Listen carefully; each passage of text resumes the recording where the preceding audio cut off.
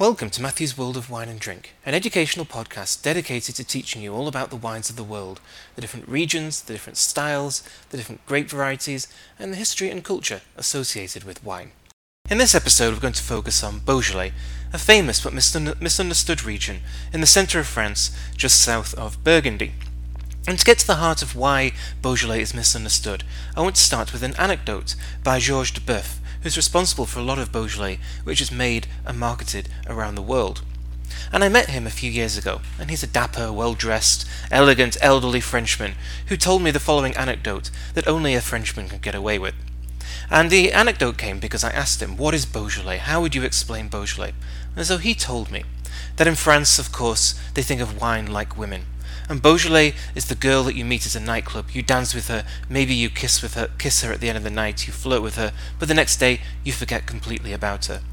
Burgundy is the woman that you meet and fall in love with for the rest of your life, but you can never afford to marry her. While Bordeaux is the woman you meet and you marry and then you divorce her.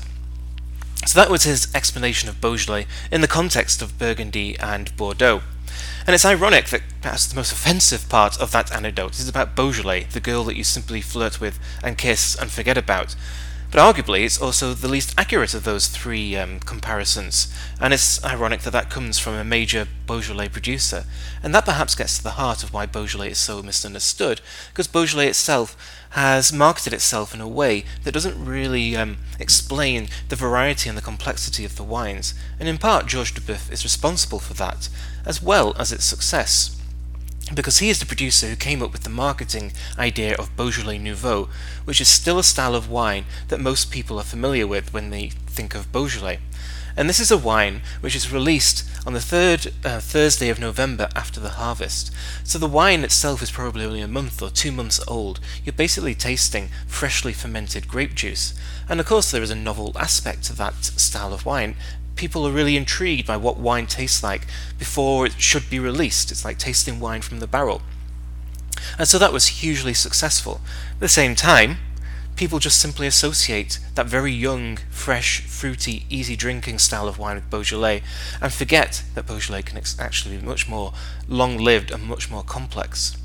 And Beaujolais Nouveau came about because Beaujolais had gone through a series of crises from the 19th century onwards. Like the rest of France, it suffered from phylloxera, but it was actually one of the first regions to recover from phylloxera. And so because nowhere else or very few other places in France were producing wine, Beaujolais really decided to cash in on the gap in the market. So they planted everywhere and produced lots and lots of wine. The trouble is, elsewhere in France they did recover from phylloxera, and so Beaujolais was simply overproducing more wine than France wanted. And so there's a huge surplus of wine. And then we had the First World War and the Second World War. So Beaujolais was really struggling when we came to the 1960s. And along came Georges Duboeuf, and he came up with the marketing idea of Beaujolais Nouveau. And it was often transported in barrels, not even put in bottle, sold in the UK in the barrels. And he saw that novel aspect of tasting wine from the barrel, which is really, really young. And so by the 1990s, 50% of the sales of Beaujolais were Beaujolais Nouveau, giving you an idea of just how popular this style of wine was. But of course these wines were sold just a couple of months after harvest, drunk immediately, and then everyone forgets about Beaujolais. Going back to Georges Duboeuf's anecdote. This style of wine then became unfashionable. It's still made, very popular in Japan, where the Japanese will bathe in baths of Beaujolais Nouveau. But because it's unfashionable worldwide, Beaujolais is tainted with that perception of simply being a young, fruity wine. But Beaujolais is much more than that. It is much more than the girl that you simply flirt with.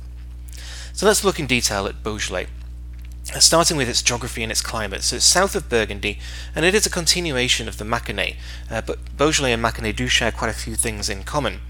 But in the Mâconnais you have a mixture of limestone soils where the best wines are produced from Chardonnay, but then you also have granite-based soils where there is Gamay grown, and that continues into Beaujolais, which is all granite-based. And the climate is warm, but still continental. Very varied soil, so that although they're granite-based, there is a lot of variety to the soils, which is why there is so much different styles of wine produced in Beaujolais, mostly from the same grape. To the south, the vineyards are flat, and these are rich clay soils, and these produce the lighter styles of Beaujolais, the simpler, fruitier, younger drinking wines.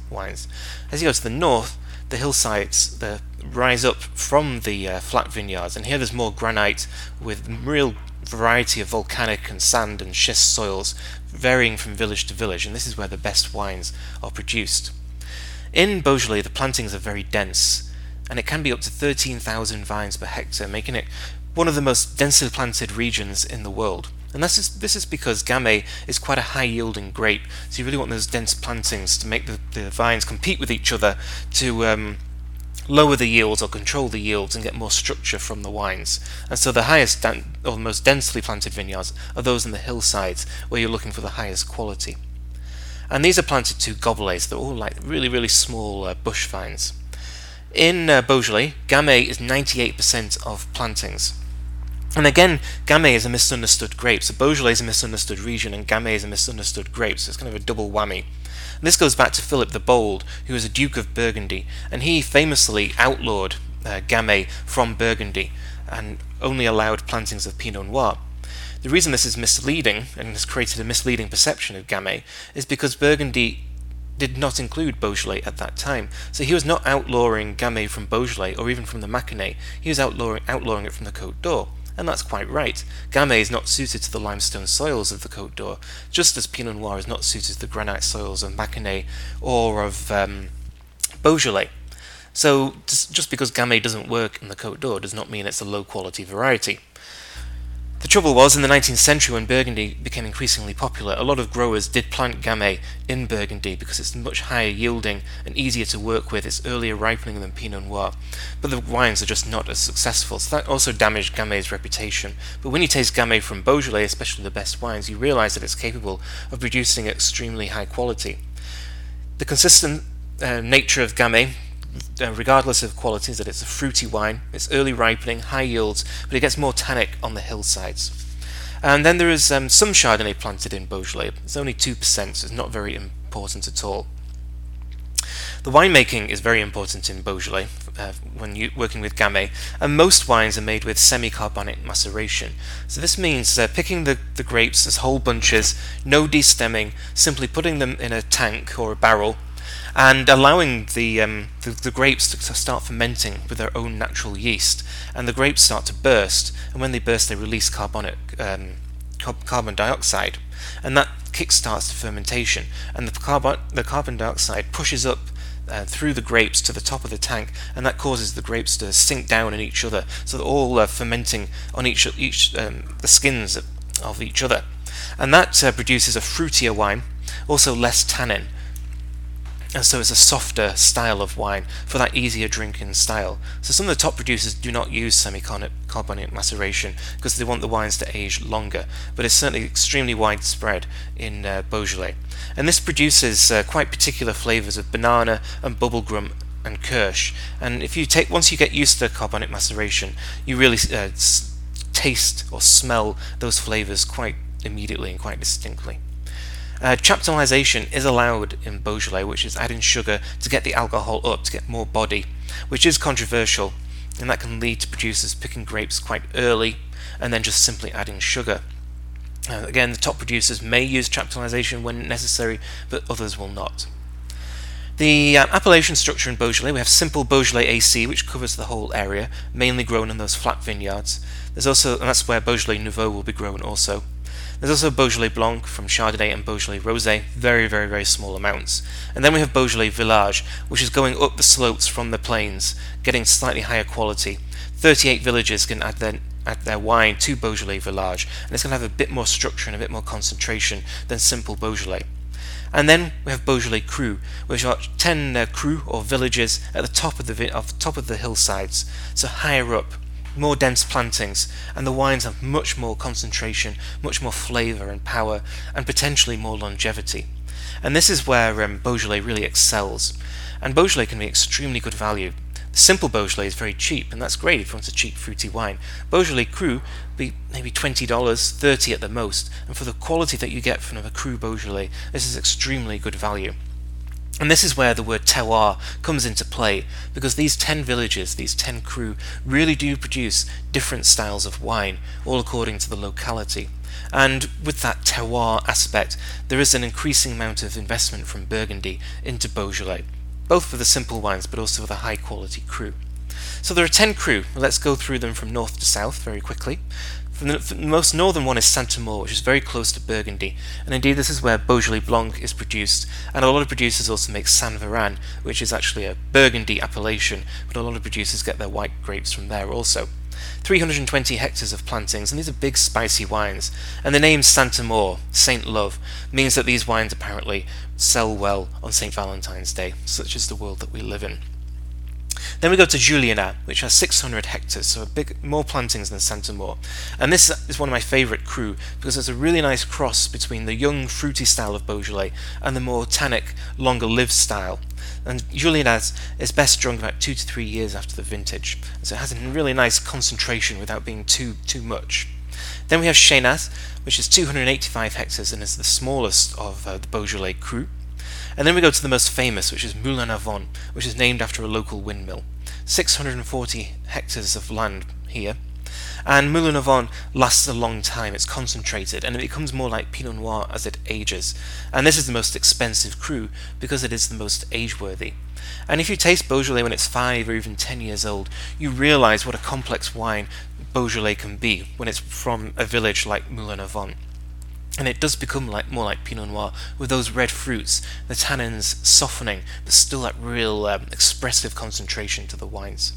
Then we have Fleury, which literally means floral, and that's what the wines taste like. It's floral, elegant, perfumed. 800 hectares of land planted here, and this is also a famous and more expensive cru.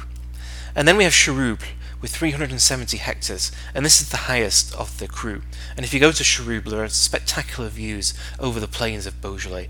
Beaujolais is an incredibly beautiful region, still very rural and bucolic. The villages have these tiny streets which you have to wind your car around. Really recommend visiting, especially as it's such an underappreciated region. And the wines of Charrouble are light, refreshing, and young, and this is the most typical Beaujolais style of the cru. Then we have Morgon, which is based around the village of Villiers-Morgon, 1,100 hectares of land here. And there is actually a verb in French, apparently. I've never actually heard anyone use it, but apparently it exists, and it's morgonner, to Morgon, which means to become more like Pinot Noir as a wine ages. And so Morgon, like Moulin-à-Vent, is denser and longer lived, and these wines will age very well. Then we have Renier, which was made a cru in 1988, so it's the youngest of the cru. 750 hectares of land here, and this is another high cru, more to the west, and the wines are more aromatic. And then finally we have two cru which are connected with each other. There's Brouilly, which is the most similar to Beaujolais Village, fruity and early drinking style. With 1,300 of hectares, this is the most planted of the cru. And this is based around the bottom of Mont Brouilly, which is a volcanic mountain, and higher up on the slopes of that volcano are Côte de Brouilly, which has just 310 hectares, so quite small. Higher up, much more concentrated and longer lived, and these are fantastic wines just because of that extra height and elevation, which kind of sums up the difference between the cru Beaujolais and the simple Beaujolais from the plain. So that is Beaujolais. Really seek these wines out, they're not expensive. Explore the different cru, because that's where Beaujolais is at its most exciting. But also be aware that people really do like Beaujolais, and to a certain extent Beaujolais Nouveau, because they're fruity and young, and people do appreciate that style, especially when they don't cost very much. So, thank you for listening. This is Matthew, and this has been Matthew's World of Wine and Drink.